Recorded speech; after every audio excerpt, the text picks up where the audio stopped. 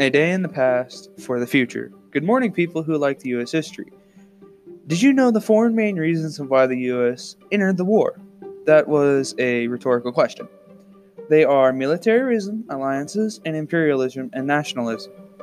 If you haven't recognized it yet, you'll notice that if you put all the letters in the beginning of the four main reasons together, it would spell out the word MAIN, Maine.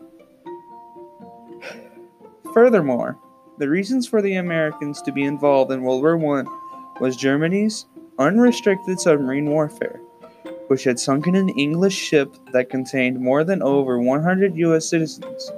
The Germans have already sunken civilian ships, but they broke an act that drew in the Americans. The United States attributed to the war by supplying raw materials and supplies and money to their alliances across the seas. This is the one out of several other reasons that called for the American expansion in the early 20th century. The primary reason why the U.S. expanded was because of economic reasons such as industrialization in the 1800s increased the need to trade with other countries, and sales of American goods to foreign countries were important to workers. Some special effects of World War I were the downfall of four monarchies: Germany, Turkey, Austria, and Hungary, and Russia. The war made people more open to other systems of ideas, such as Bolsheviks that came to power in Russia and fascism. The achieving a victory in Italy, even later in Germany. Negative effects of World War I. Sufferings caused because so many soldiers and civilians were killed, approximately 17 million deaths and 20 million wounded. So much of Americans' power came from its size. It is one of the largest countries on earth by population and area. Some other things include sterling Native Americans, land for an entire century, taking land from Mexico in another war, choosing to become an European-style imperial power, stealing Hawaii, and by outspending the next dozen countries, combined on defenses.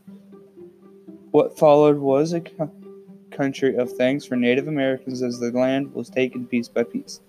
By the time the U.S. passed the Dawes Act in 1887, it effectively abolished tribal self-governance, enforcing assimilation. There was very little left.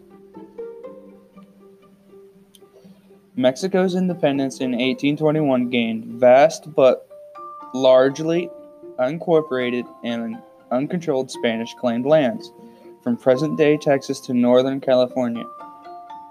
But Mexico and the U.S. still distributed the Texas border, and President James K. Polk wanted even more westward land to expand slavery.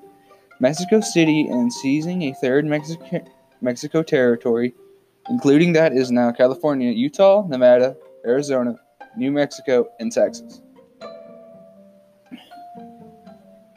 If there was a single moment when the U.S. became a global power, it was the war with Spain. The Spanish Empire had been crumbling for a century, and there was a debate within the U.S. over whether the Americans should become an imperial power to replace it. Following that, in 1898, Cuba activists launched a war of independence from Spain, and the U.S. became on their side. When the war ended in Spanish defeat, U.S. anti-imperialists blocked the U.S. from annexing Cuba.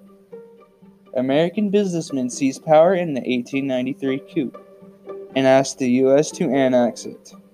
President Cleveland refused to conquer another nation, but when William McKinley took over, he agreed, absorbing Hawaii in the first of several Pacific acquisitions.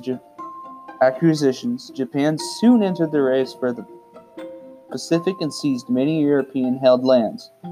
Another way to show American statures as the sole global superpower is its military budget, larger than the next 12 largest military budgets on Earth combined.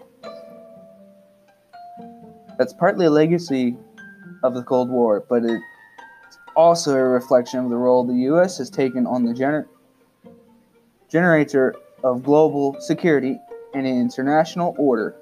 For example, since 1979, the U.S. has made it officially military policy to protect oil shipments out of the Peninsula Gulf, some things from which the whole world benefits. At the same time, other powers are rapidly growing their militaries. China and Russia, in particular, are rapidly modernizing and expanding their armed forces, challenging global American dominance in U.S. lead order.